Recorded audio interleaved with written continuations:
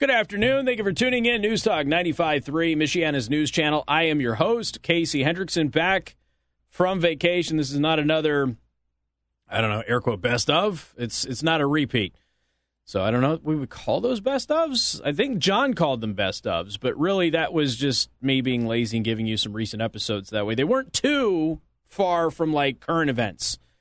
Now, of course, the entire week last week ended up being a disaster for the news world, and that is par for the course for any time I do go on vacation. I don't take many of them, but every time I do, tons of stuff happens. So let's just start off with Pete Buttigieg, shall we?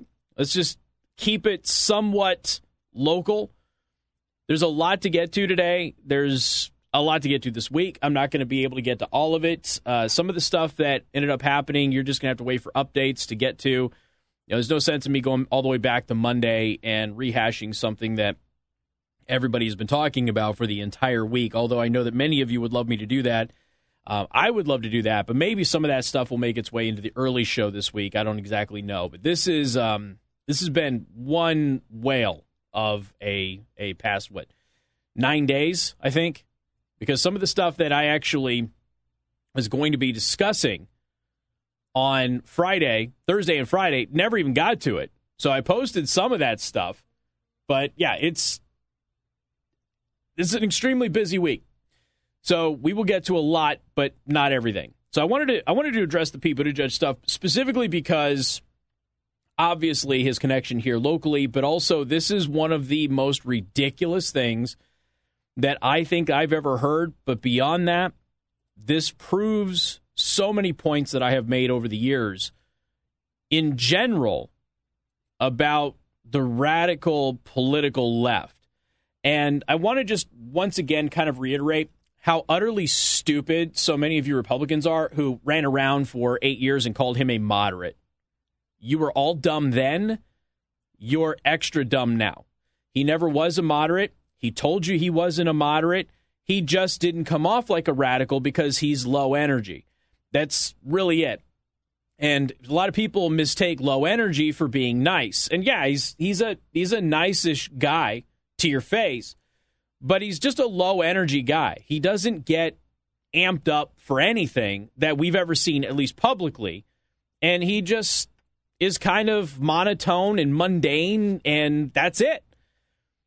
But for years, I kept hearing Republicans locally talk about how Pete Buttigieg was a moderate. He only disproved that every time he tweeted or opened his mouth, but so many of you didn't want to see it. And then we watched a lot of people who did not like Pete Buttigieg at all as mayor, thought he was a terrible mayor, a horrible mayor, and all of a sudden they were supporting Pete Buttigieg for president. Why? Because he's a local boy? That's again, silly. So Pete Buttigieg, on Sunday, he responded to a question about whether it was right for activists to protest at places like restaurants. Now, this was in reference to Justice Brett Kavanaugh. So Kavanaugh had to leave a Morton's restaurant after protesters arrived at the steakhouse on Friday and basically ran him out. So he's really got a choice. Now, here's the thing. When I go to D.C., there's a couple of places around the hotel that we will go, and it is frequented by politicians. And the thing about being in D.C. at the time that I'm in D.C. with the people that I'm with in D.C., they're not exactly an unrowdy bunch of people. And I'm not talking about the police officers and everything else that are there. I'm talking about everybody else who's there. They're not exactly quiet and complimentary people, okay? They tend to express their opinions. So when you're sitting at one of these famous bars or eateries or whatnot around our hotel after the events of the day get done with, and you have politicians walking into that exact same place, things are said. And luckily, every time I've been in D.C. when this has happened, it has not turned into a big ordeal. I mean, for the most part, I think everybody in D.C. kind of understands how to handle this, and it usually goes fairly smoothly. Somebody says something, everybody calms them down. Basically, you're going to be out of here if you don't, shut up, that sort of thing. And that's usually how it goes. But I keep waiting for like an Eric Swalwell to walk in. And the reason I bring up Eric Fartwell is very specific. Because one of these places that I frequent when I go to D.C. is a place that he frequents when he goes to D.C. And not that I'm telling you that I'm going to get in Eric Swalwell's face. I have no reason to get in Eric Swalwell's face. However, Eric Swalwell has gotten in other people's face at this establishment. So what happens if Eric Swalwell meanders into this place and gets in someone's face at this establishment with the people that I'm going to be in D.C. with? It's not going to be a fun time for Eric Swalwell. I'm not saying he's going to be attacked or anything like that, but he's going to be verbally accosted, and he's going to get run out of the joint. But at least at that point in time, he will have initiated it like he has done so many times before. And I've told you many times that there are public figures, and public figures always get a little bit of this stuff in public. It happens. You know, people mess with our cars, people come to our house, people, verbally accost us and that sort of thing. Sometimes they interrupt your meals and in unfriendly ways. And I'm not talking about when I'm doing an event. I'm talking about, just in general when you're out with your family. It happens. It's always wrong. It's always wrong. However, I'm officially changing my policy on that. Here's what Pete said. When public officials go into public life, we should expect two things, Buttigieg said. One, you should always be free from violence, harassment, and intimidation. And two, you're never going to be free from criticism or peaceful protest, people exercising their First Amendment rights. Okay, what happened to Kavanaugh was harassment and intimidation, you idiot. That's the problem. I didn't see little Pete going out there and expressing some outrage about intimidation as protesters were illegally protesting outside of Brett Kavanaugh's house. I didn't see Pete Buttigieg utter a single statement about the guy who showed up at the justice's house to kill him. Did you? Anybody? I didn't see anything about that. It's funny how Pete keeps his little mouth shut when there's a Democrat or a liberal on the other end of some horrible thing. He doesn't say anything, but he loves mentioning it if it happens to be somebody on the right. He also loves pretending that people on the right do things far more egregious than what actually happened. He's a big one for that. Now, this was reported by the Post Millennial as Pete Buttigieg justifies Brett Kavanaugh having to leave a steakhouse after leftist activists descended on the restaurant because these protesters are upset because a right that a majority of Americans support was taken away. And again, Pete Buttigieg can conflate the numbers all he wants. Roe v. Wade gave you a right that you didn't have a right to have. That's a fact. That is a legal standard, period. The Supreme Court had no authority to do that. There is no constitutional right to abortion. Anybody who says that I had a right to an abortion is lying to you. You had a right to privacy. And they lumped it into that. But beyond that, there wasn't a power that the Constitution granted the court to do. So it was an illegal ruling. It wasn't a right that you had. You may have liked it, but it wasn't real. And he can say that the majority of Americans support it all he wants. The truth is, a majority of Americans do support abortion. However, a vast majority of Americans believe that abortion should be limited between 12 and 15 weeks. Most European countries, the max you're going to get is 12 weeks of allowable time to get an abortion. Now, I know that it's been a while since I've been away and I've been on vacation, so my math isn't so good. So I'm going to turn to young man Ben here. Ben, how many months is 12 weeks again? 48. No, it's not 48 months. How many months is 12 weeks? 3 months. You think you can get your act together in 3 months to figure out you're pregnant? I know there's some TikTok somewhere that says some lady was, just going to the bathroom at a truck stop and she had a kid and she totally didn't know it was happening. Yeah, I know. Yeah, sure. Most Americans support serious restrictions on abortion. They support abortion, but with serious restrictions. That is not something that Pete Buttigieg has ever supported. Pete Buttigieg campaigned on allowing you to abort a child at 9 months. He campaigned on it. He was asked very specifically about it, and he endorsed it. And now he wants you to believe that he's father of the year. He's not even at home doing anything with these kids. Chasten's doing most of it. I know that Chasten's on Twitter and everything else and supporting his husband and all of that stuff. I get that, but eventually it's going to catch up with him. So Pete Buttigieg goes out there and basically, you know what? Hey, these people are mad. Okay, it does not justify them harassing a Supreme Court justice in a restaurant. And up until Friday afternoon, ladies and gentlemen, I would have never supported somebody harassing Pete Buttigieg or Chasten in public either. I do now. Yep, you heard it. We're 17 minutes in from my return on vacation, and I'm telling you, all right, it's open season then. Not for violence, but for harassment. If the left wants to go into restaurants and grocery stores and car washes and whatever else people are participating in who happen to be on the political right, and the left is out there, numerous elected politicians, now you've got people in the executive branch of government justifying the harassment. You got the Department of Justice flat out ignoring the law and allowing people to break the law to intimidate court personnel. Then screw it. Harass all of them. If you see Chasten, if you see Pete, if you see their mommies, you see their siblings, if they have any, you see anybody in their inner sphere out in public, by all means, yell at them. Don't hurt them. Don't want violence. Yell at them. Give them a piece of your mind. Peacefully protest, because that's what they call it. I did the air quote thing on the live stream just so there's context here. They called it peacefully protesting. So I am going to quote Pete Buttigieg in his own words. You ready? In his own words.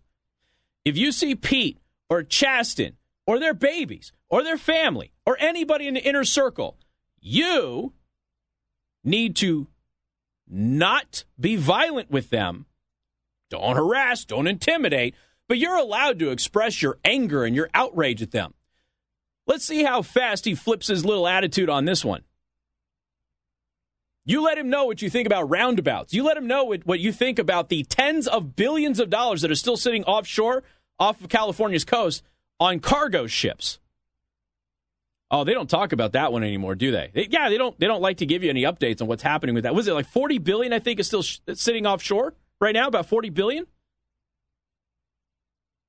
You make sure you give them a piece of your mind. Peacefully. And I'm not being sarcastic about that, because I know that they'll try and say that this is a veiled threat. Because remember, when you say what they say, it's a veiled threat. When they say it, no, you can't possibly take it out of context. I don't want them to be hurt at all. I have made that crystal clear my entire career. However, if it's okay to go harass a Supreme Court justice when he's trying to eat a steak, you better damn well believe it's okay to harass him when he comes to town, when he tries to eat a steak. Well, or some strawberry field salad or whatever he noshes on, because he doesn't eat steak. Whatever he wants to suck down his gullet in public, feel free to harass him while he's doing it. Because, after all, it's okay for them to do it. Now it's okay for you. More coming up. Newstalk 95.3, Michiana's news channel.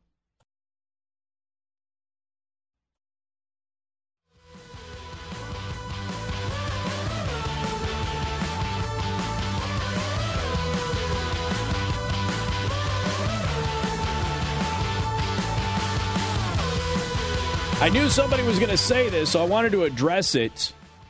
It's a good comment. Casey, I hear what you're saying. I've always said that we need Republicans to fight back hard like they do. But I don't like the idea of this stuff being done in public. It isn't in us. That's why they do it.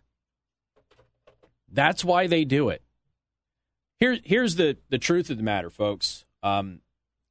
People who support Pete Buttigieg will go out and do this to you. People who don't like Pete Buttigieg wouldn't do it to him. Vast majority of you. There are a few out there who would. And that's why they know that they can do it. How many milkshakes did they throw on people at restaurants a couple of years ago before COVID? How many people did they run out of restaurants a couple of years ago before COVID? simply for being in the Trump administration or working for Fox News. Again, look at the people who harassed Brian Kilmeade for an entire, was it week? Maybe 2? They know that you won't do it. That's why they do it. Now, I'm not telling you to go out and do anything that would make you uncomfortable. I'm not telling you to go out of your way. I don't want you to stalk anybody. And again, I do not want you to hurt anybody. All I'm saying is, if you happen to find yourself in a location where one of them happens to be, you know what? Feel free to verbally accost them. Give them a piece of your mind because they're justifying it happening to you. They're justifying it happening to other people. It really is that simple. And if they don't want to go ahead and have that happen to them, then maybe they should stop telling people to go do that. I looked it up. It is $40 billion in cargo are still on container ships waiting to dock offshore. 64% of waiting ships off of the East and Gulf coasts, just 36% off of the West Coast. Anchorage continues to fill the waiting container ships off of East and Gulf Coast ports, where vessel queues have now far outgrown those off the West Coast. Along all 3 coasts combined, the number of waiting container vessels remains exceptionally high. This is you not doing your job, Pete. There were 125 container ships waiting off North American ports on Friday morning. Now, I don't know how many of you know anything about boating. I don't. But 125 container ships sounds like an awful lot to me. Have you ever seen a container ship? Imagine 125 of those things just sitting there waiting for old Pete to get things done. All of your products and all of your supplies and everything else you've been waiting for sitting on that container ship. I'm sure that one of my products is sitting on that container ship as well. Of course, if they knew what was on that container ship, they would probably sink it because they don't want me to get this thing. So Friday morning, there were 125 container ships waiting off of North American ports.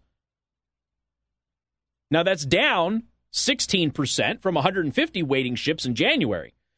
So, in 6 months' time, with everything that he's doing within the power of his office, Pete Buttigieg has helped get the number of queue for container ships down 16%. So he's had 16% progress since January. Does that sound like acceptable performance to any of you? Of course not. Let's see. The ship queue off of Los Angeles, Long Beach garnered the most headlines over the past year, yet the congestion epicenter has shifted. As of Friday, only 36% of waiting ships were off coast, West Coast ports, 64% off of the East and the Gulf Coast ports. Hey, guess where most of the baby formula is coming from? East. Gulf.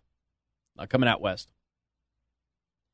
Container ships waiting off U.S. and British Columbia ports on Friday had a combined capacity of 1,037,164 20-foot equivalent units. Let's see how much cargo value is in all those boxes on a purely back-of-the-envelope basis, assuming 90% utilization. Okay, some estimates are actually higher than that.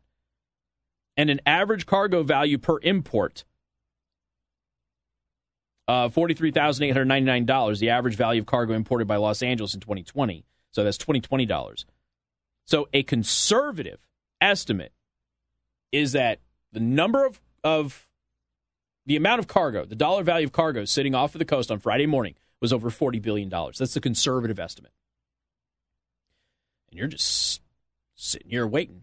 Now Pete's running around. And here's the thing. I mean, he's got a point about the airlines refunding you in cash instead of just giving you a free trip if they're not going to fly you out where you're going. Okay, he's got a point there. I'm not going to completely chastise the guy over that. I know that a lot of people are upset about it, but I mean, you know, what would you want if your flight was canceled? Would you want a refund or would you just want a voucher? I think most people would probably want their money back. So, do I approve of the way that he's going about it? No. However, I'm not going to beat him up over that. I am going to beat him up over the fact that, yeah, we still got 125 plus container ships who can't get into the United States. And since January, he's only improved the problem 16%. And I know it's not all him, but guess what? His boss is getting rid of tariffs on Chinese products, except for those container chassis, not getting rid of the tariffs on that. And that's the main culprit for what we have right now. And more coming up. News Talk 95.3, Michiana's news channel. MNC News Time is 3:33. Time to check out Impress Jewelry Creations, creating meaningful jewelry for the moments that last a lifetime. And good afternoon. Thank you for tuning in. News Talk 95.3, Michiana's news channel. We'll get into Twitter. Don't worry, we'll get into it. Not just Elon Musk either. I got 3 big Twitter stories, and they're all huge, and they will affect a large chunk of your lives. So we will get to that. Lots of stuff happening with Twitter. One of the reasons, a little bit lighter now. One of the reasons that I'm always telling people, and I got into this with previous producers and some of you folks online on the Discord server and everything else. You know that I'm a tech guy. I like advancing technology. I dig that stuff. However, the one thing that I just don't really do is I don't go with digital stuff only for movies, video games, music. And there's some reasons for that. One, I do this job and I've covered stories like what I'm about to tell you. But the other thing is that I always want to have control over my media. And part of that is making sure that if it hits the fan, I still have the disc to do what I want to do. Give you a perfect example. Sony PlayStation is going to remove access to some movies even if you have purchased them. Now, here's the moment where I look at some of you who've had this discussion, friendly discussion, and I go, ha, told you. If you just do a digital download, they can revoke access to the digital download whenever they want. If you have the physical disc, you can watch that bad boy whenever you want and make copies of it, although you're not supposed to. Now, there's some people like, you don't need to get the actual disc. You don't need to get the Blu-ray. You don't need to get this. Well, yeah, I don't, but it's nice to have in a pinch, right? If you're tired of... Hold on. Wrong thing. Sorry. From August, Sony's PlayStation users in Germany and Austria will no longer have access to the Studio Canal titles that they purchased. Citing the rise of streaming services on August 31st of 2021, Sony's PlayStation stopped selling and renting movies and TV shows. At the time, Sony told customers that they could still access movie and TV content they have purchased through PlayStation Store for on-demand playback on their mobile devices, PS4 and PS5. Well, no longer.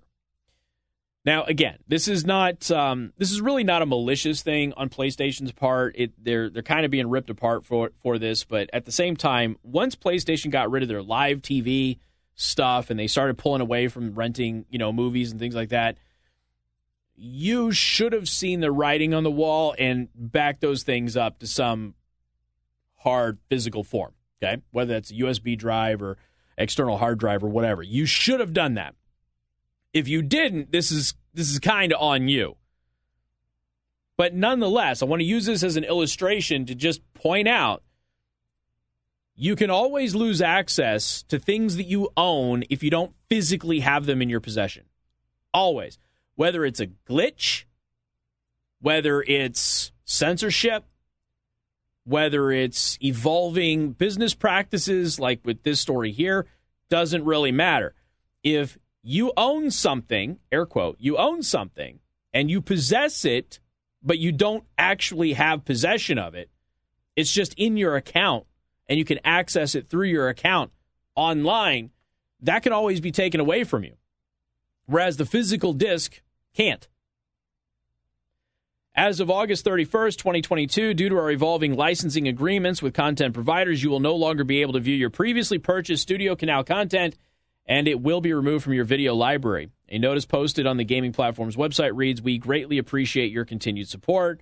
Sony did not say if users will be refunded for the purchases once the titles are removed. They probably won't. I'm assuming they won't unless there's a big, giant sting. Now, this isn't really going to affect anybody here in the U.S. This is in Austria and Germany. So I guess in Germany, they're removing like 314 movies, and then in Austria, it's 137. And again, this is because of licensing agreements. And licensing agreements always change. Another reason why you desperately need to own and have physical copies of what it is that you have purchased. So the titles that will be removed, I'm not going to give you, obviously, all 300 of them, but all of the Paddington movies, Shaun the Sheep, Tinker, Tailor, Soldier, Spy, whatever the heck that is, John Wick, Hunger Games, a bunch of those things. They're all gone. So if you bought the John Wick series, which you should, if you bought the John Wick series on PlayStation, it's gone away. So, well, I mean, at least in these countries here.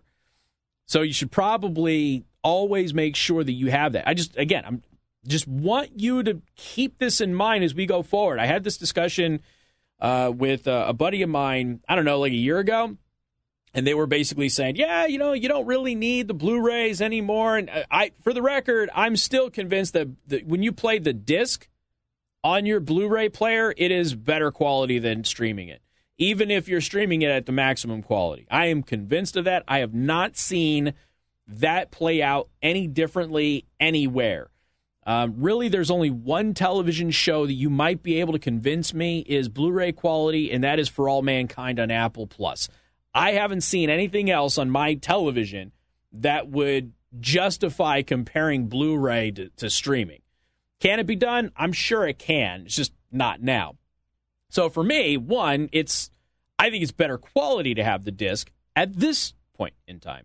But also you don't lose access to it if it's ever taken away from you. You imagine if you had purchased like a What is a Woman or something like that from, let's just say, Amazon, even though it's not available on Amazon. But let's just say, because Amazon has deleted conservative documentaries before. But let's just say you purchased it via Amazon, then all of a sudden Amazon just got rid of Walsh's movie. No, too bad. They don't like what he had to say, so you don't have access to it anymore. Don't put yourself in that position. Nothing wrong with the convenience of having them available in your account, but always make sure you've got a physical copy so that way you can always have access to it should something like this happen in the future. Got more coming up. News Talk 95.3, Michiana's news channel.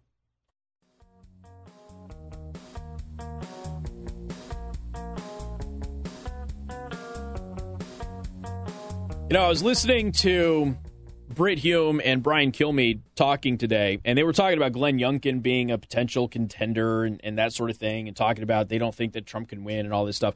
Look, again, I like both of those gentlemen, don't get me wrong. It's just that I was listening to it, and all I could think of is I'm listening to a couple of people from New York who are in the bubble of New York who don't know what's happening outside of New York.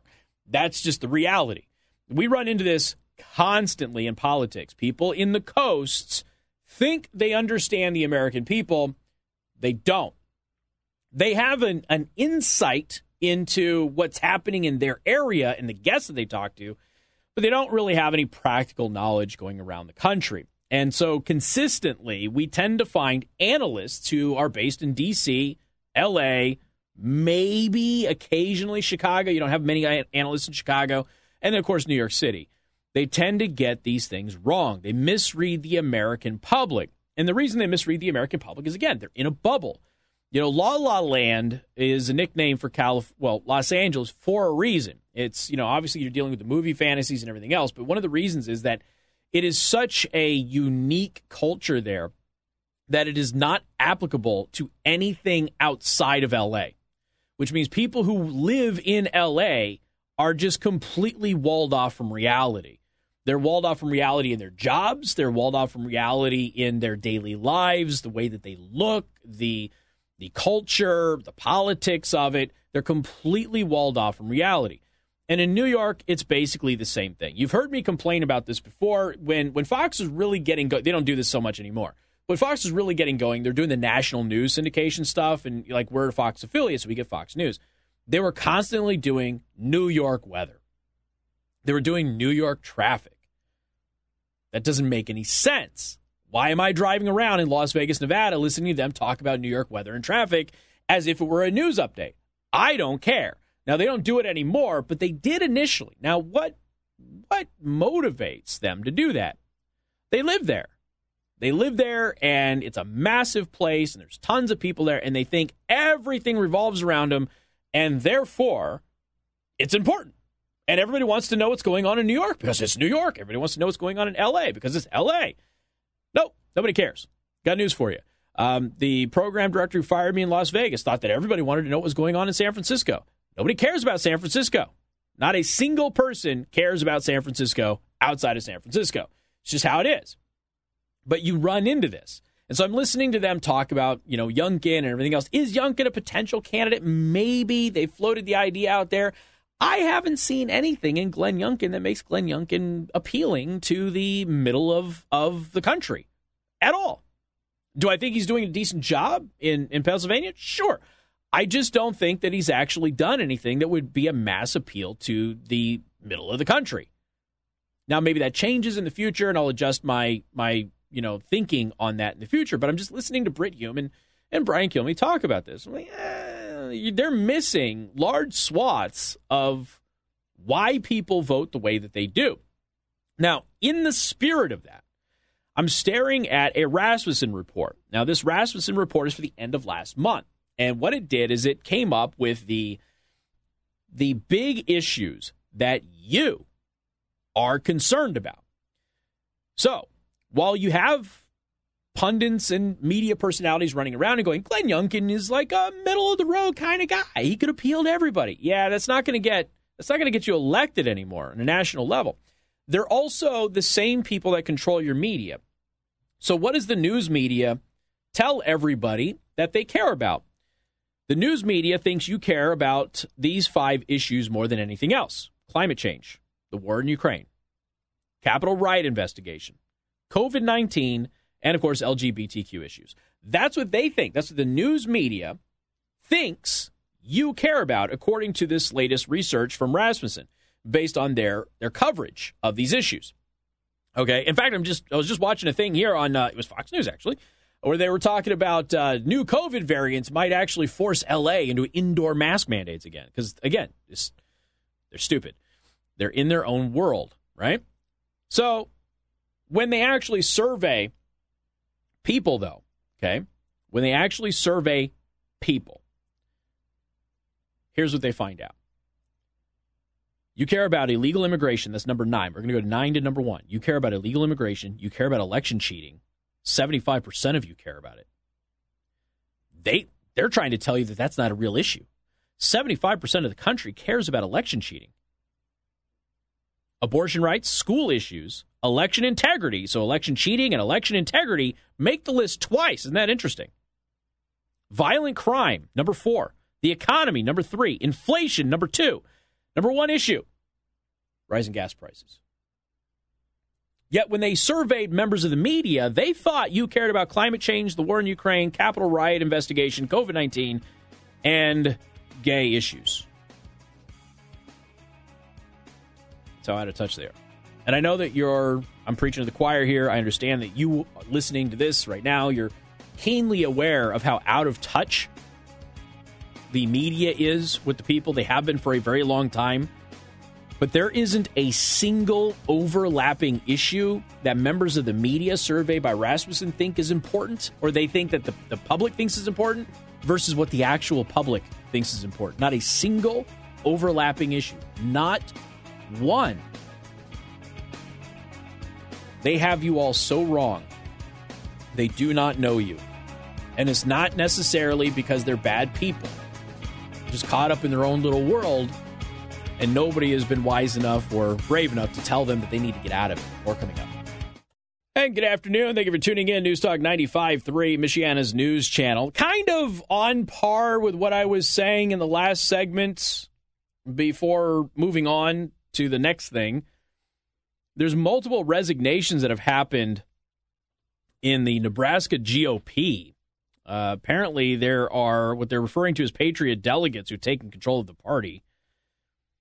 Let's see. So Saturday, Nebraska GOP convention, which saw a change in leadership for the state party with the emergence of an unofficially termed Patriot delegates taking control. This marks the overturning of Governor Pete Ricketts' stranglehold on the party in the state. Malia Shirley of the Nebraska Freedom Coalition told the Post Millennial that the Ricketts machine lost control of the party on Saturday.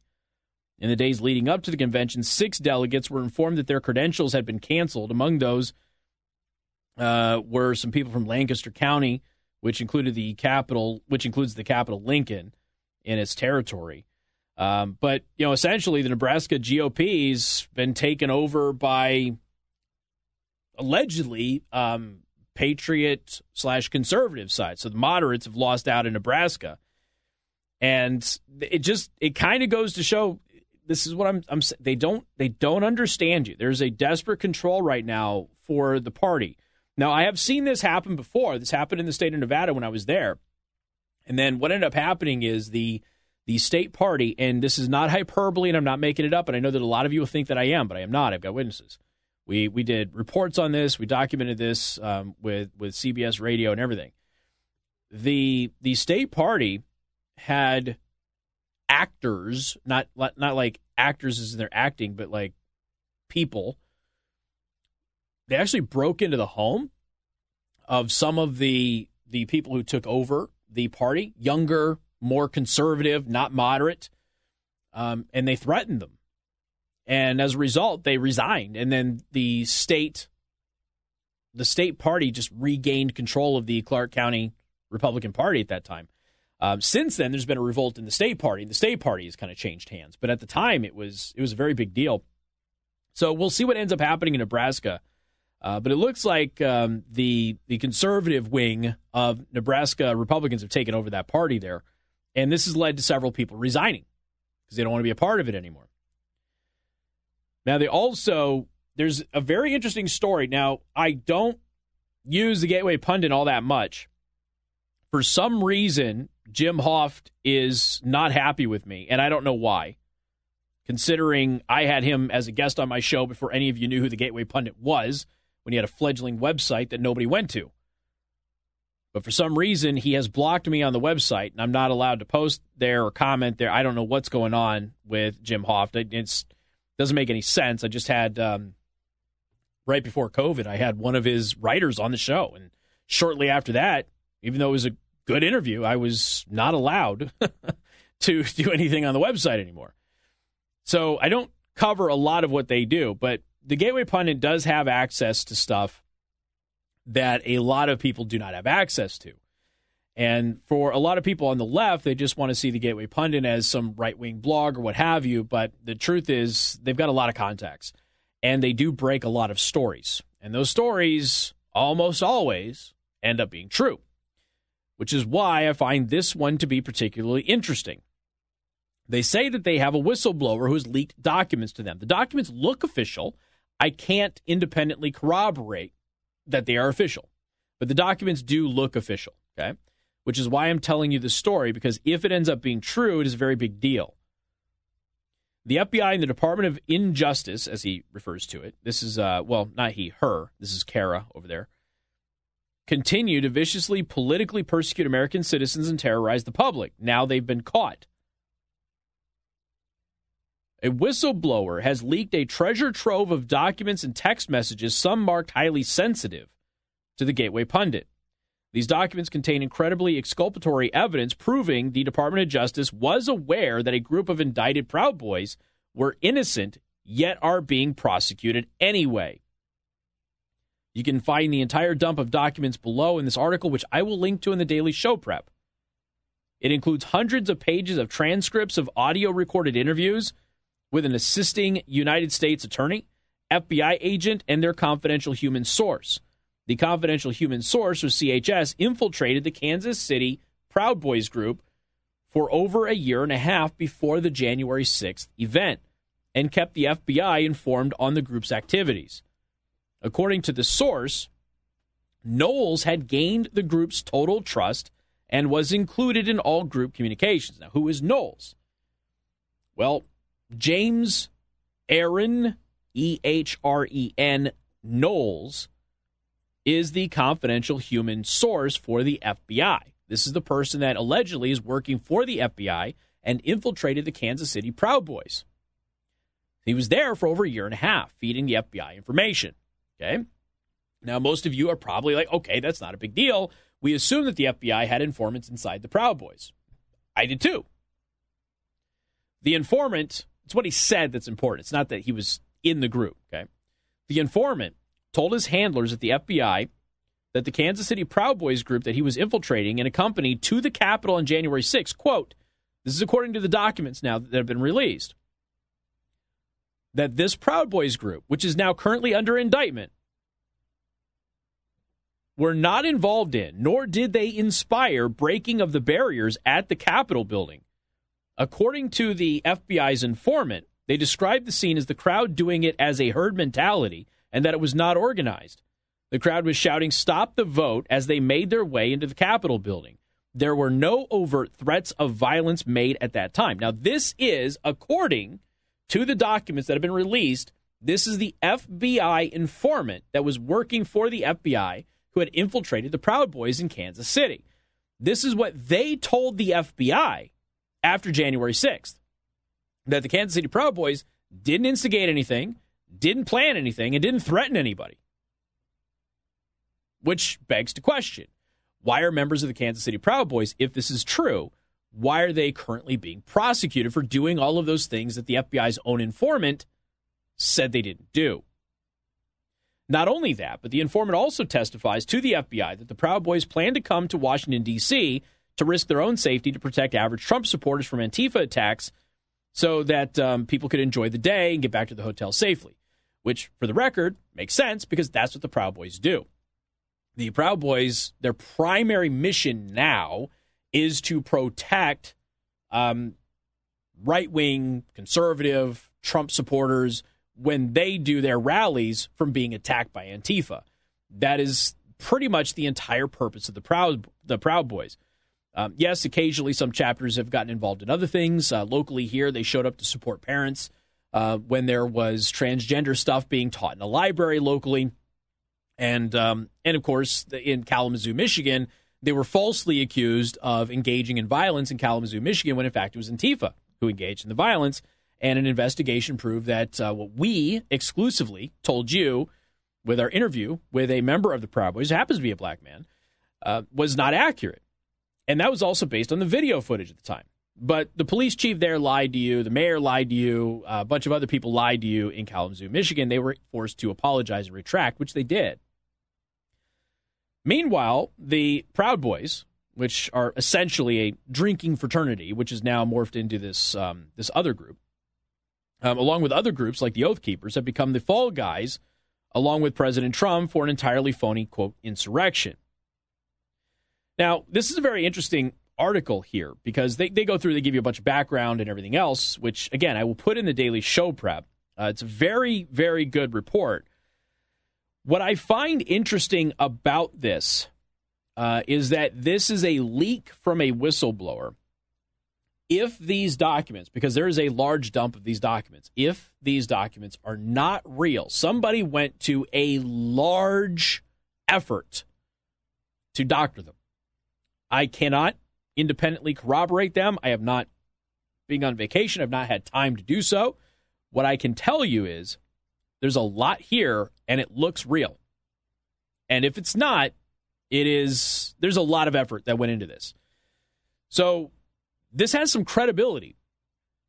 And if this informant who leaked this stuff to the Gateway Pundit, of course, you have to ask why they leaked the stuff to the Gateway Pundit, probably because they have a large audience and they've been covering the January 6th stuff, and they have uncovered a lot of things about January 6th that were lies. And they're probably frustrated that people that are innocent, even according to the FBI's own people inside the Kansas City Proud Boys, are probably getting railroaded here for political reasons. He reported that members of the groups never mentioned stopping the Electoral College or certification of the election, as the FBI clearly was hoping that he would report. The agents also pressed him throughout his interviews, which you can see in the transcripts, and did not like what they were hearing. Keep in mind, this is their informant, okay? This is their informant. I will read you a bit here, and then we'll take our break. Confidential human source, a collaborative source with direct and indirect access, most of whose reporting has been corroborated, stated the following on January 6, 2021. He stated the Proud Boys were not involved in, nor did they inspire the breaking of the barriers at the Capitol building. This is a quote from the actual document, okay, not the article. The CHS described the scene as the crowd doing it as a herd mentality and that it was not organized. The crowd was shouting "Stop the vote" as they made their way into the Capitol building. There were not overt threats of violence made at that time. CHS stated that KC Proud Boys in attendance at the rally entered the Capitol building 30 minutes after the building was breached to help de-escalate Trump supporters and law enforcement. One Proud Boy member entered the building. Once the Proud Boys entered the building, they told people to stop acting like anarchists and leave. The Proud Boys also told people to start bagging trash from where trash cans were thrown at law enforcement, along with a woman who was saying the same thing to protesters. The Proud Boys also told protesters to stop at the doors of the House of Representatives and that their voice was heard and it was time to go. Law enforcement officer gave a thumbs up to the Kansas City Proud Boys as they were trying to clear the area of people trying to fight law enforcement. No one from the Kansas City Proud Boys were involved with the battery of law enforcement officers, nor did anyone damage property at the Capitol building. The Kansas City Proud Boys then went back to a rental house and adhered to the curfew in place. The confidential informant stated law enforcement seemed grateful as the Kansas City Proud Boys ushered individuals out of the building. Once, one member of the Kansas City Proud Boys told an older, hefty, white law enforcement officer that the Proud Boys de-escalated downstairs and are clearing out. Now, this is according to the documents that have now been leaked, which look official. So if this is true, and there's a lot more to this, by the way, if this is true and these documents are real, which they appear to be, why are members of the Kansas City Proud Boys being prosecuted right now? More coming up. News Talk 95.3, Michiana's news channel.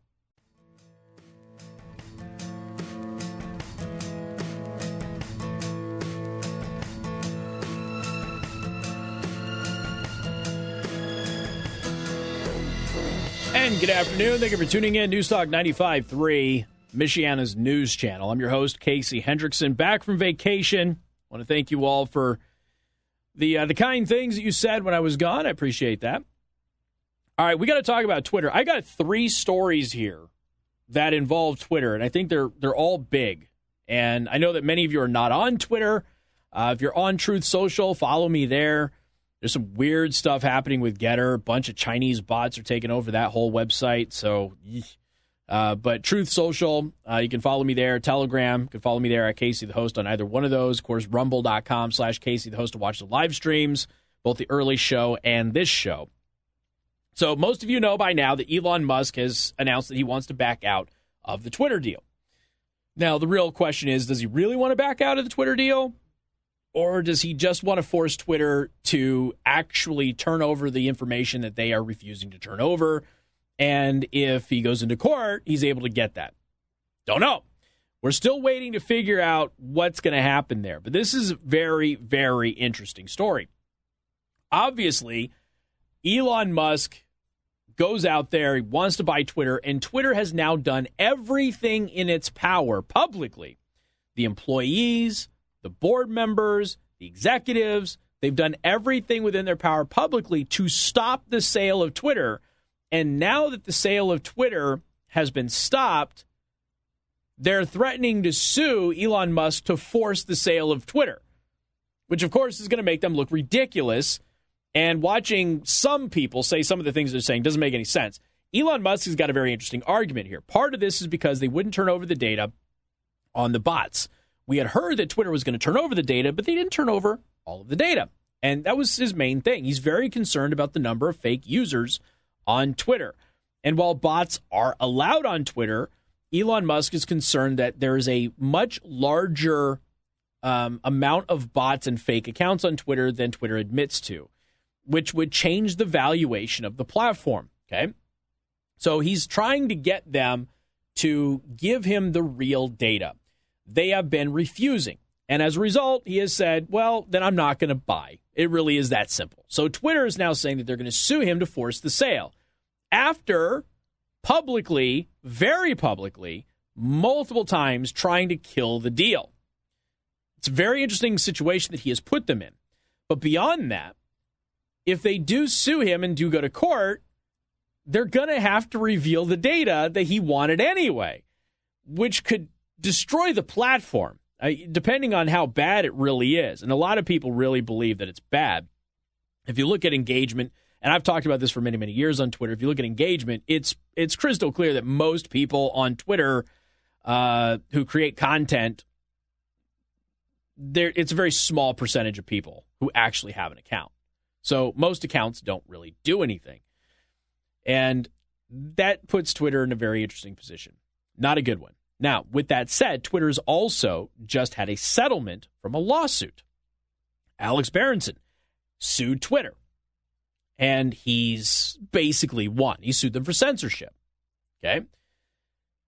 Alex Berenson, a former New York Times reporter, he's very good, by the way. I encourage you to take a look at his Substack. He is a former New York Times reporter who got kicked off of Twitter for violating his 5 strikes policy around COVID, quote, misinformation, and then sued. He's settled with Twitter. He has also been reinstated on Twitter. His reporting was accurate, but Twitter censored him by saying he was posting misinformation. He's a journalist who posted correct information, and Twitter censored him. So he sued. He filed a lawsuit, okay? And he won.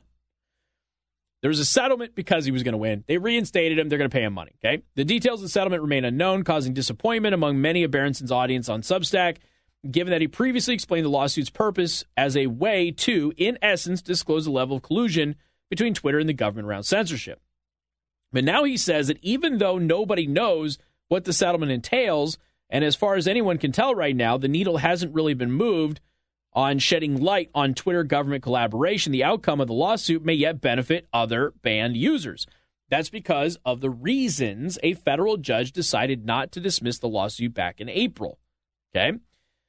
Now, this is all based on an allegation of breach of contract, which I've told you for years is probably a good route to go with Twitter on this.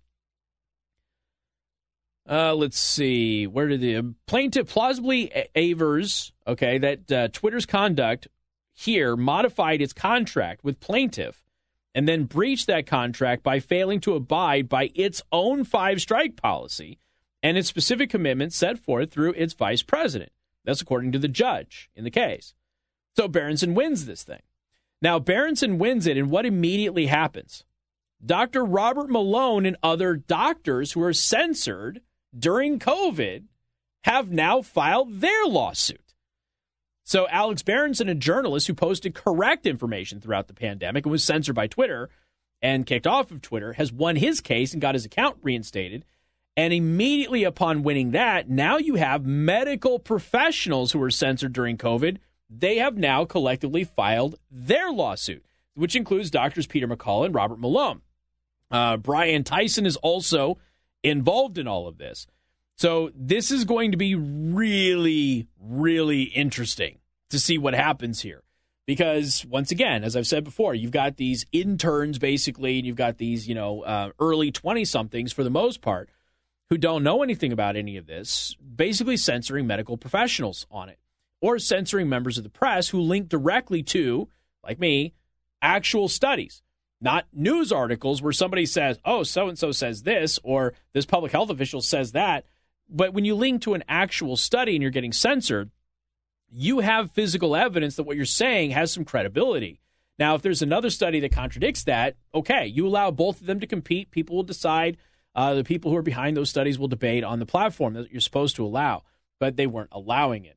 So very interesting stuff. Pay attention to this, because Twitter is in a mess. They got the Elon Musk fiasco that's happening right now. They've just lost a case against a journalist, and now they're being sued by several doctors. This is not going to end well for them, all because they chose to censor people. And as I've said before, this has always been a breach of contract issue, not necessarily a censorship issue. And that is exactly how they're winning these cases. You got more coming up. Newstalk 95.3, Michiana's news channel, MNC. News time is 4:33. Time to check out Impress Jewelry Creations, creating meaningful jewelry for the moments that last a lifetime. Such a good song. Too bad it's going away because YouTube won't let me keep it, even though I got permission to use it. It's a good tune. Some of you only know that as the Kill Bill song, but it's not. It's Tomiyasu Hotai, Battle Without Honor or Humanity. That's what you should know it by. And I have got to tell you about Z-Bar to South Bend. So here's the deal. We have had the ceramic Z-Gloss paint coating put on almost every one of our vehicles. We had a couple of vehicles that didn't qualify for it because the paint wasn't good enough. But all of the vehicles we had that were newer, we put the ceramic Z-Gloss paint coating on. This is an amazing product. You could do it the lame way and go to an auto parts store and grab a little spritz bottle and spritz it onto your car with a microfiber cloth. I suppose you could do that. It'll wear off in a couple of days and not really protect your vehicle at all, other than, making it slightly more hydrophobic than it is. Or you can get the real ceramic Z-Gloss paint coating, where you have a real ceramic coating put on your vehicle, which is harder than your clear coat, and will better protect your vehicle against scratches and dents, will make it shine better than it has shined when it was brand new, right off of the factory floor. I know I've told you that a million times. Will protect it from the elements, will last at least 7 years, and is going to retain the value of your vehicle. You could do that, or you could get a little spritz bottle and pretend that you're actually accomplishing something on a Saturday afternoon. I go to Z-Bar to South Bend. Just get it done. I mean, it's amazing. Your vehicle looks clean even if it's dirty. Z-Bar to South Bend, let them know I sent you, get the ceramic Z-Gloss paint coating, put on the vehicle, just get it done the right way. Okay. I've got a couple of stories here that involve electric vehicles. Now, before we say this, I want you to know that I know that some of you have your electric vehicle and you love your electric vehicle. My intent here is not to trash electric vehicles. My intent is to make sure that people understand what they're buying. They have their benefits. They have their drawbacks. I'm very concerned about the power grid with this stuff. And I think that a lot of you should be concerned because the executives at the power companies are concerned. So it's not just me like fear-mongering or anything else. I mean, there's some real concern with this stuff. And I've been watching a lot of online videos, things like that, YouTube and Rumble, with electric vehicles. And there's mixed reviews about electric vehicles. As I told you before, I wouldn't even mind having one. I actually looked at the new compact pickup that Ford makes. I looked at that possibly as being an EV option for me, but it didn't have the features that I want. This isn't making a lot of sense. I mean, I've looked into it. I'm not against electric vehicles at all. I know that sometimes it probably comes off that way, but I'm not. But what I don't want people to do is I don't want people to be sold a bill of goods, get something, and then regret that purchase. And this is not a cheap purchase. So this is a big deal, especially when you have the government trying to push you to get one. So there's this very interesting article. Maybe you've seen the bumper sticker on a truck that says, yes, this is my pickup. No, I won't help you move. If you have an electric pickup, you may want to think about reversing the idea of that bumper sticker because helping someone make a short distance local move may be about all you can do. That's an exaggeration, of course, but not by much. Because if you want to tow a trailer or a boat, your destination had better be close. Otherwise, you'll be making frequent stops to recharge your battery system. Now, one of the things that I told you about, there's this thing called range anxiety, and it's, how far can your vehicle actually get? And this is what I talked about on Tucker Carlson. In cold weather, you get less range. Now, for most people, that's not going to be a problem. Then you had the article where the journalist was driving across the country and spent more time charging than sleeping in hotels. Then you start seeing all of these examples online of people waiting in line to charge their electric vehicle. Now, I think that most of you probably think the same way that I think. You buy an electric car, you drive around town that day, you get home, you plug it in. You don't have to worry about range anxiety because the thing is always charged because you never go that far, right? If you do need to go far, maybe you'll rent a car, okay? I think that's what most people think about. And that's what I figured would happen. So why is it that we have dozens of people all over the country waiting in line for hours to charge their vehicle at an electric vehicle charging station? Why aren't they just charging up at night at home? I don't have the answer to that. I don't know. But there's got to be a reason why so many people with electric vehicles that are supposed to have at least 250 miles for their range, there's got to be a reason that they're not able to charge their vehicles and they're having to go to these charging stations, right? Because it keeps happening. So why? When I was on vacation, there was another viral video of just this like 2-mile long line of vehicles just waiting to charge their car. That's insane to me. That doesn't make any sense. You're going to sit there for a couple of hours and charge it. I don't know. It's just bizarre. YouTube publisher Fastlane Truck did a comparison between an electric and a gas-powered pickup to determine how far each could tow a 3-ton box trailer. The contestants were an electrified Ford F-150 pickup versus a GMC Denali Ultimate Edition with a 6.2-liter V8 gas engine. Not even diesel, gas. Okay. Each towed an identical new toy hauler trailer, about 25 feet in length, while empty, was large enough to transport an entirely sheltered automobile. The vehicles began their test in Longmont, Colorado, heading southbound on Interstate 25 towards the People's Republic of Denver, which is about 33 miles away. The F-150 charged up and the GMC filled up before taking to the road. The electric truck's computer estimated 160 miles of range, which included calculating for the size and weight of the trailer.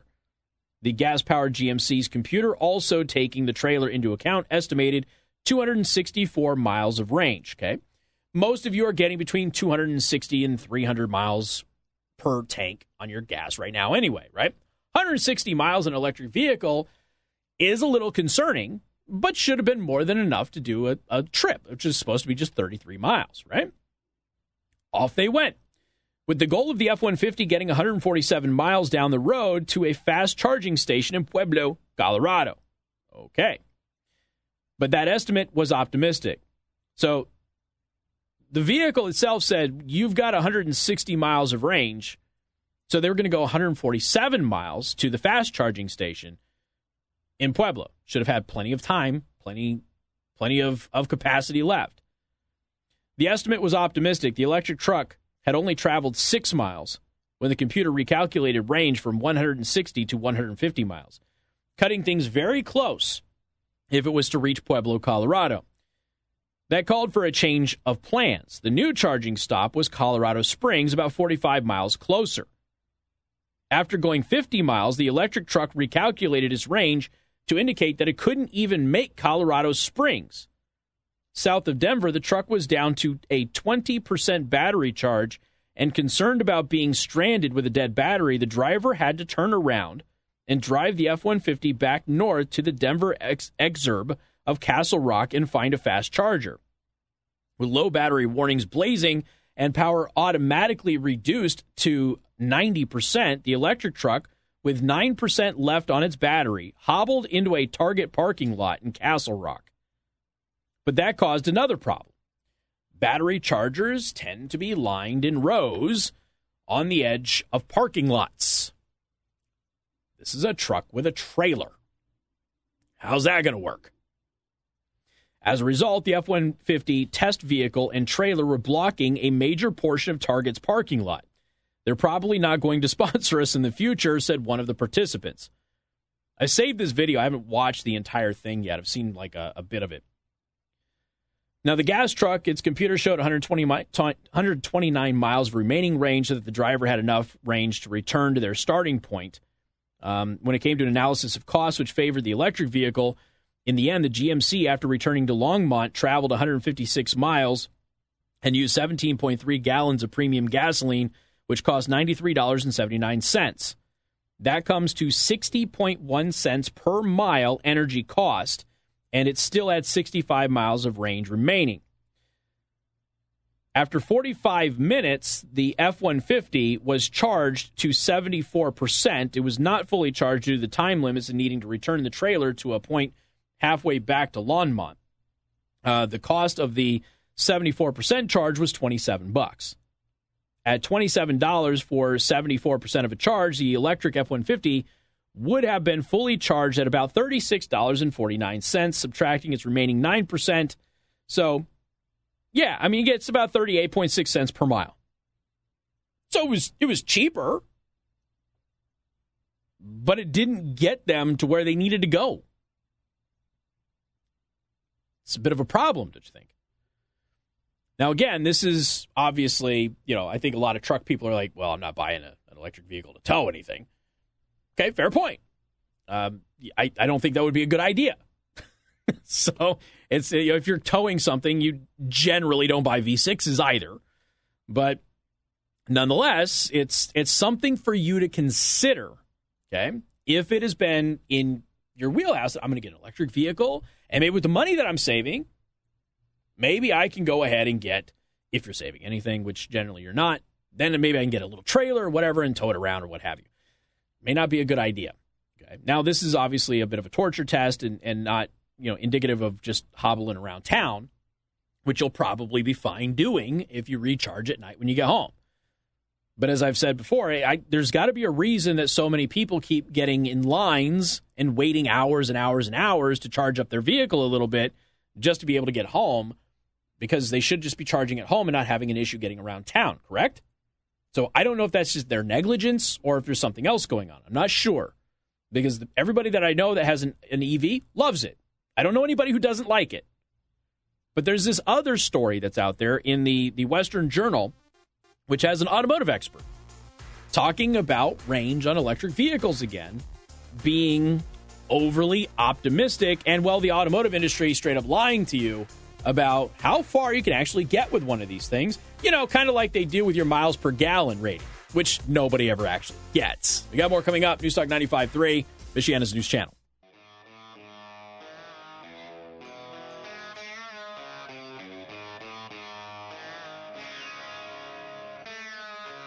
And good afternoon. Thank you for tuning in. News Talk 95.3, Michiana's news channel. I'm your host, Casey Hendrickson. Apparently, I have an audience of people who drive their vehicle the way that they're supposed to be driven, and they get the miles per gallon that was advertised. Because they're all like, I get it. I was like, okay, well, I've never known anybody who actually got the miles per gallon that their vehicle was advertised. If it says you're going to get 25, you're usually going to get like 21, something like that. But nonetheless, good for you guys. It's great. Well, the Western Journal has an interesting article here. Neil Winton. Winton is an auto industry analyst. He's also a senior contributor to Forbes magazine. He says that while EVs, electric vehicles, may look ideal if you're just going by the manufacturer's spec sheet, the real-world performance of these cars is very different than what's promised when it comes to range. Now, it's a long time ago, and it was the early versions of Tesla, back when they would still brick themselves randomly. But do you remember when Top Gear did a test between a Tesla and I think it was a BMW? I think it was a BMW, like an M3, something like that, right? Performance car. And they went around the track as fast as they could go. They're drifting, they're doing all that sort of thing, and the BMW got more miles per gallon. They did it with a Prius too, and the BMW beat the Prius, even though it's not known as a fuel-efficient vehicle. It's a performance car. So it's all in the way that you drive. A brand new electric car is gleaming on your driveway, and your first reaction is going to be excitement, followed perhaps by a smidgen of smugness, he wrote in a Forbes piece last month. Make sure you enjoy that moment, because the next one will be fury after you plug it into your house, and the range attained after a full charge is no relation to the number suggested by the dealer or the one written down in the car's specification details. Now, Winton says the problem is that the range numbers are derived from driving conditions divorced from real-world driving, which is, in my opinion, the issue with most regular gasoline cars. So he's basically saying the auto industry does with EVs what they do with gas cars, too. Instead, they're based on the computerized Worldwide Harmonized Light Vehicles Test Procedure, or WLTP, which is a laboratory test that aims to measure and standardize EV range numbers. I remember the last story we did, the car itself did a calculation and told everybody how far the truck was going to be able to tow this particular trailer. It just didn't get there. So he goes into a lot of detail here, which I'm going to put in the daily show prep for everybody. But again, says the same thing. And I'm not trashing electric vehicles. I just want you to know what you're actually getting if you're considering getting one. And for that record, I'm sure I will get messages. Everybody I know who has an EV loves them. None of them drive them across country, but they all love their EV for various reasons. So it just depends on what you're looking for, what you're trying to get. But if you're towing a trailer, may not be a wise decision. Make sure you keep it charged so you don't get stuck at one of them charging stations, and understand that your range may not be as good as what they're advertising it will be. And as long as that doesn't give you range anxiety because of the way you drive, then you should be all right. But just letting you know, there are some things you should probably be aware of before you actually go out and spend your hard-earned money. Got more coming up, 95.3 MNC. And good afternoon. Thank you for tuning in. News Talk 95.3, Michiana's news channel. I am your host, Casey Hendrickson. Do want to thank R&B Car Company, locations in South Bend and Warsaw. R&B Car Company are your used car experts. Before we dive in to the disaster that is the guy pretending to be president right now, if you go to try and find the show prep today, the daily show prep, you're probably going to type in theburningtruth.us. That is my website. The Burning Truth has been around for over 15 years at this point in time, and you will not get there. It is officially dead. So after 15 years, The Burning Truth has been killed off. Now, what you will get instead is you will get routed to the new website, btmedia.news. The Burning Truth is now being consolidated. It's an entirely different entity now, and is BT Media. Now, when you go to BT Media, you will get the same daily show prep. You will still get the live stream. You will still get the podcast, the posts, all of it. You will get a better conservative news aggregator. And for those of you who go to The Burning Truth every single day because you want the news aggregator, you now have a better version of that. So it's your one-stop shop every single day. You go to the aggregator, and you will get all of the best stories, the biggest stories that day at that time that are happening from some of the best sources that you can find.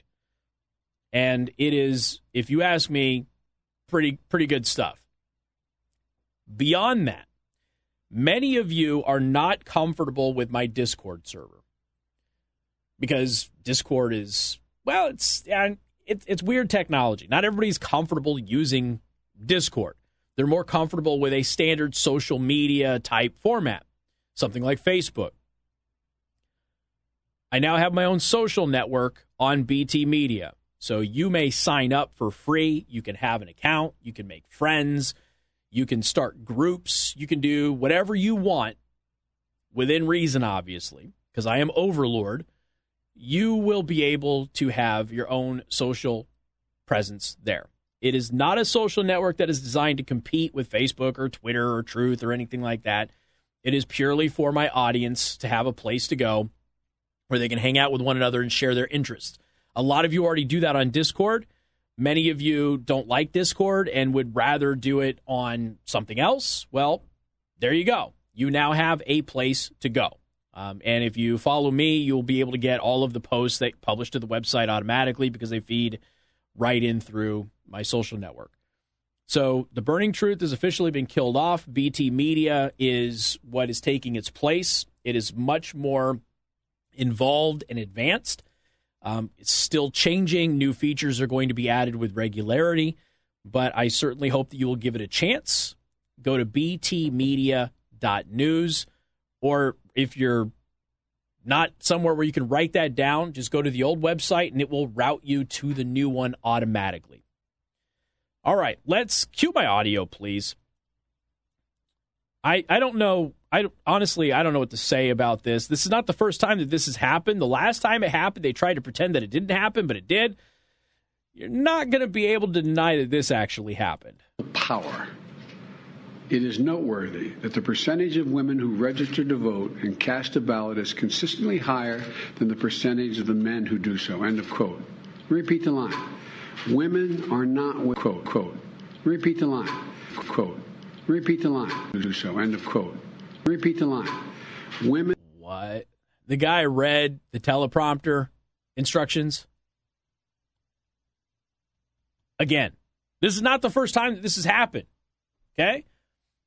And I've told you before, reading a teleprompter is not the easiest thing in the world. This dude's been doing it for a long time. So once again, we've got Joe Biden reading a teleprompter where he's given instructions on the teleprompter. End of the quote. Repeat that line. Which is supposed to be a cue that that's the quote. Now repeat it. And he read it.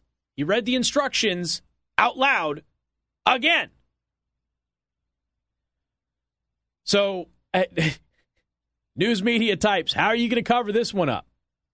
Because the last time you tried to say that it didn't happen, it was a conspiracy theory, even though we all heard it. Played you the audio on the show. I know that I wasn't alone.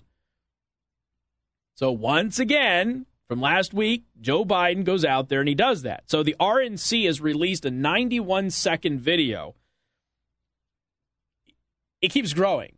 I think I've done like a 45-second video of this, and that's up to like 91 seconds of Joe Biden forgetting people's names. So, cue the audio again. Here's Joe Biden for 91 seconds forgetting a bunch of people's names. A solid meeting with the Hello, Biden, Obama, Democrat. Javier Baccaria. Javier, Mr. Secretary. All right, Chuck. Thank you very much. All right. It's Chris, but anyway. I just did Chris. And I want to thank the former general. I keep calling him general, but the guy who runs that outfit over there. I want to make sure we thank the secretary. Jill and I have always enjoyed seeing Pete and Kristen, which I have done personally with the president of China. It was my boss, Senator Shelley Caputo.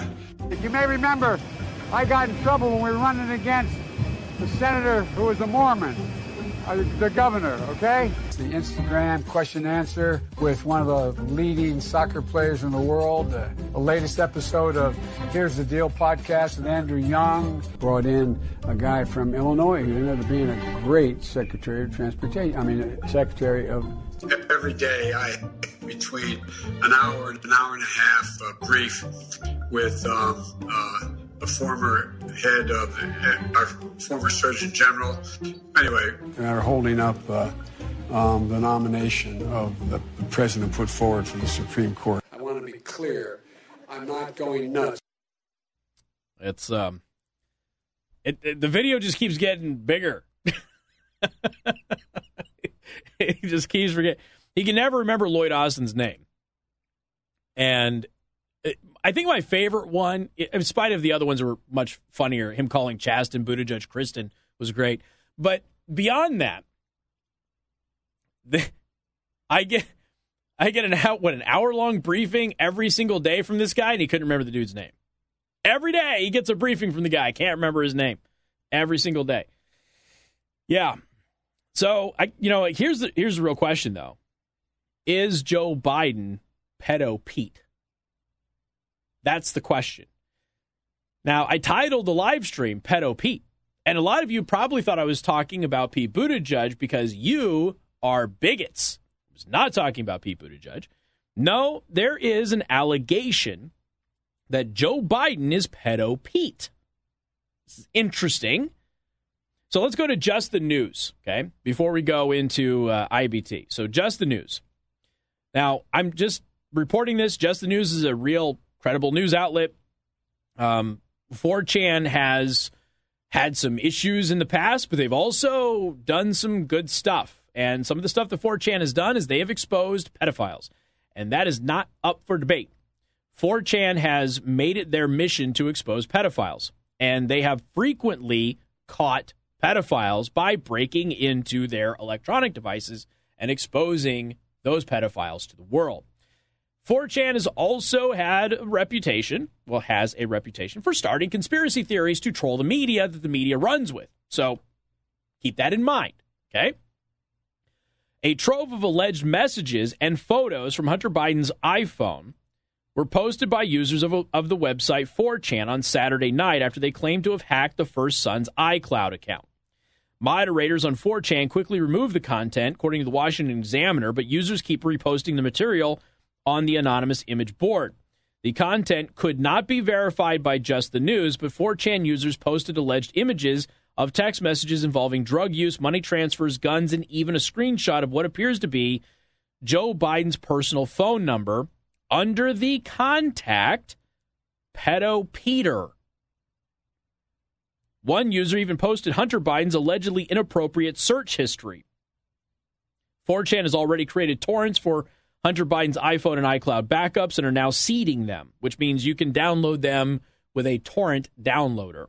Not that I would ever advocate that you do that, but you could.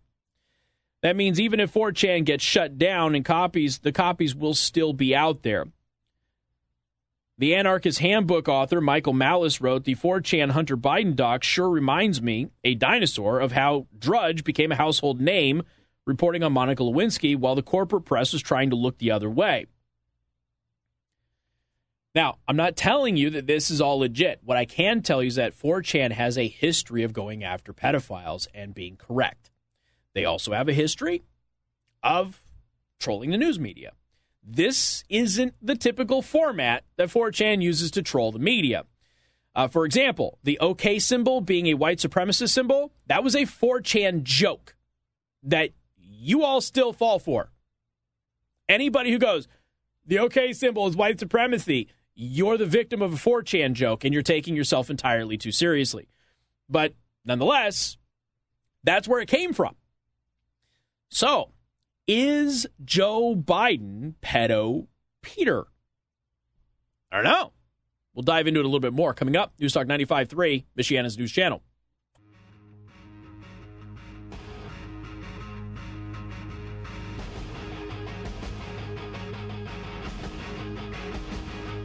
And Jean-Pierre can use some TV-16. She needs an attitude adjustment. There's no doubt about that. Probably be a better press secretary.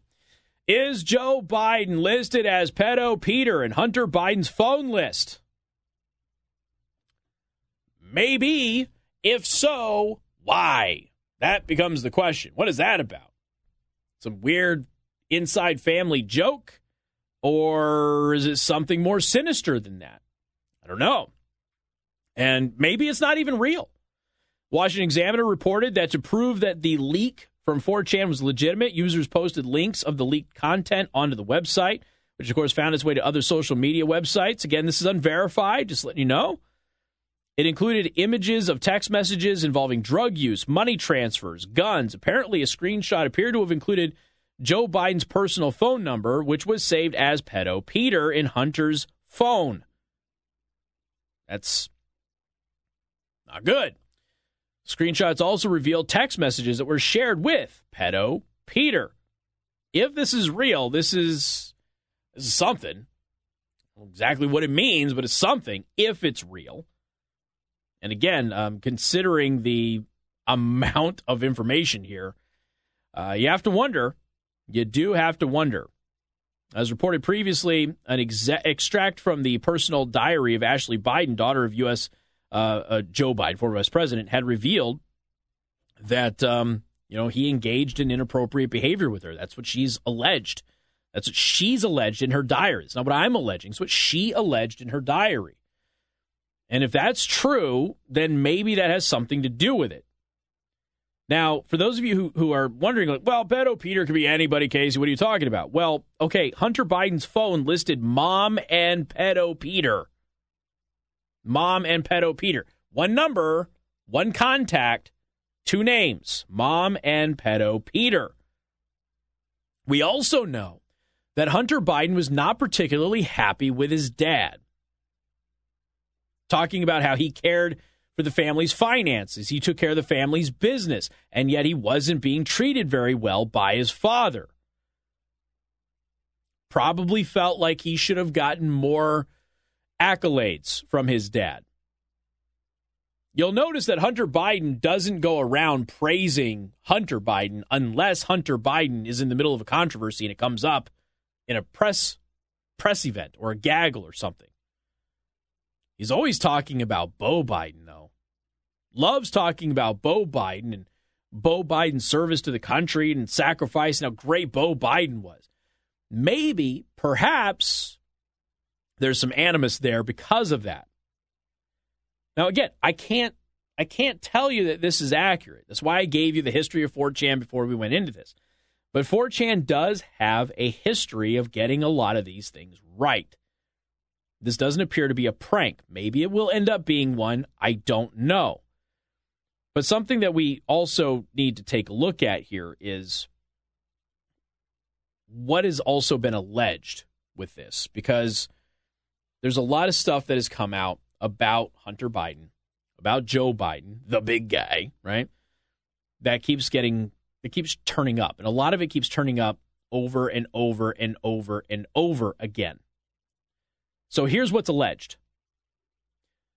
According to the leak, Hunter Biden searched for, specifically, child pornography. He called his dad Pedo Pete. Hunter Biden allegedly has illegal pics of his niece on FaceTime.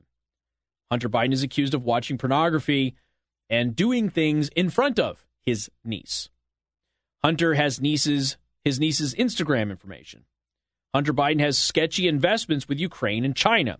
Hunter has been compromised by foreign agents, which we know. Hunter does a lot of drugs and engages with extracurricular activities with ladies of the night, some of which are connected to Putin. Joe Biden's releasing all of this gasoline going to China to a company that Hunter Biden has business dealings with, that the Biden family has financial dealings with. Why are we releasing oil from our strategic reserve and sending it to China? The oil from strategic reserve is supposed to be released for us, not for anybody else, but it's been released and sent to China, and it specifically goes to a company that the Biden family makes money with. Isn't that interesting? You start to wonder what's going on here, right? Now, theoretically, I suppose 4chan could be making this all up. This isn't their MO, though.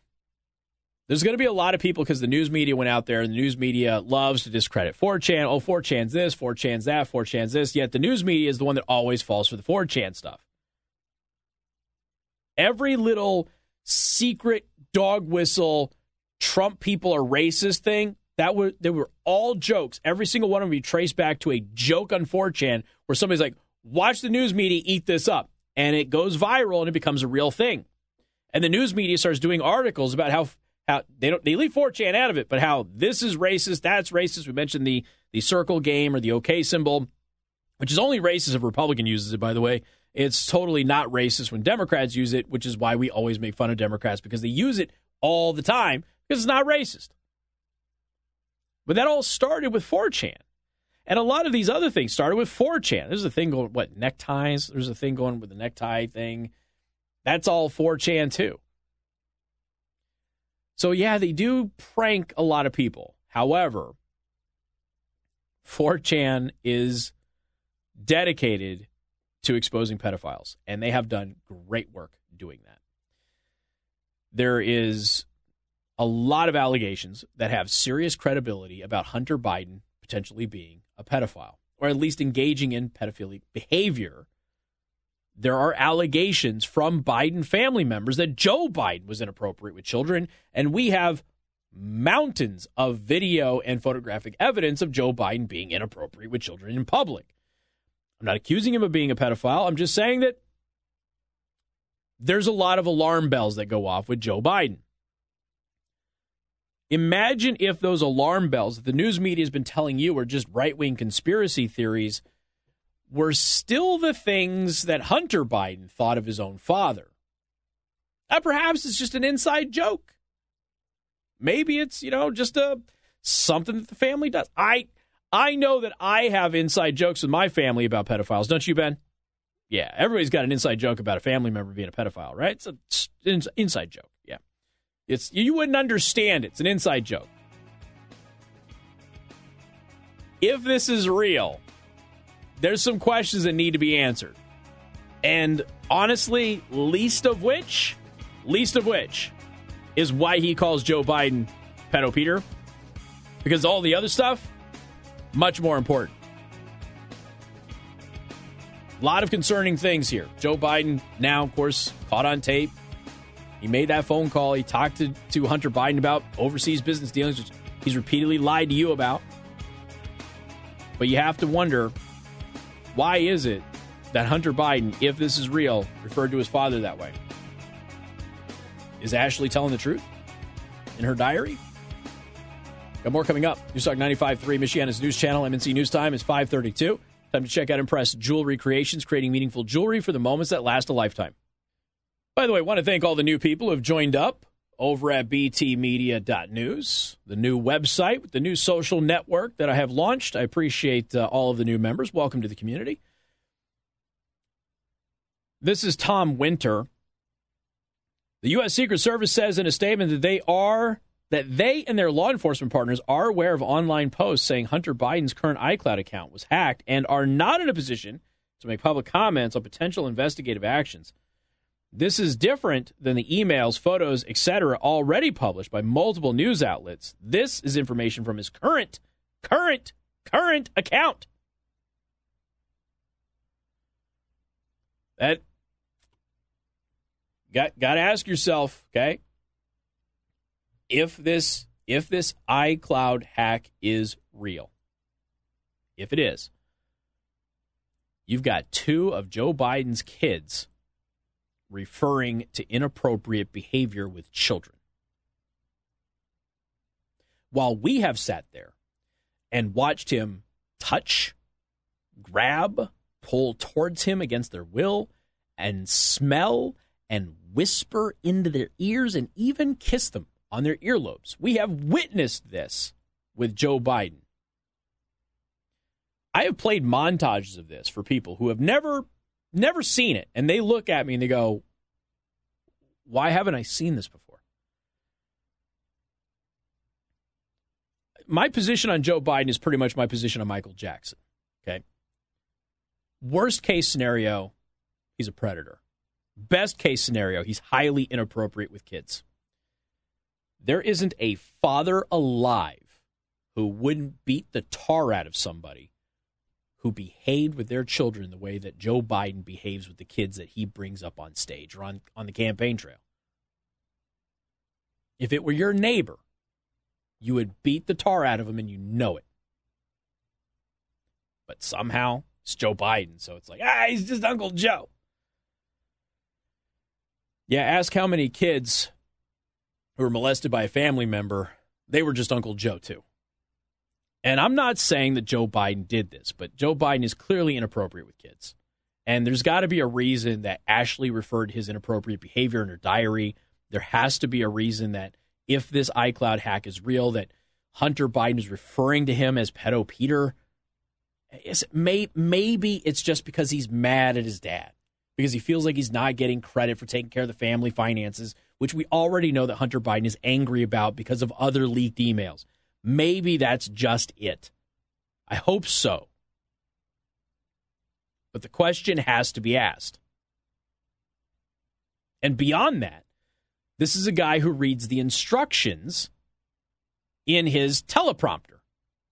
Again, can't remember anybody's name. Policies are a complete and total disaster. Is a perpetual liar. I don't know the last time we've actually had Joe Biden telling the truth on anything. Everything is a lie with him. It's not acceptable what we're seeing. And I would like to remind everybody, he's like, come on, you can't, it's just 4chan, you can't do it. Okay, well, all of these iCloud hacks start with an online message forum. And you have to ask yourself, why is it that an allegation, an outlandish allegation with zero evidence of Donald Trump with some ladies of the night in Russia warranted an entire federal investigation, and Democrats said it disqualified him from the presidency simply because we have to investigate if it really happened or not? Why is it that's their position on that without any evidence? And there's a fair amount of evidence here that there might be something happening with the Biden family. Got more coming up. Newstalk 95.3, Michiana's news channel.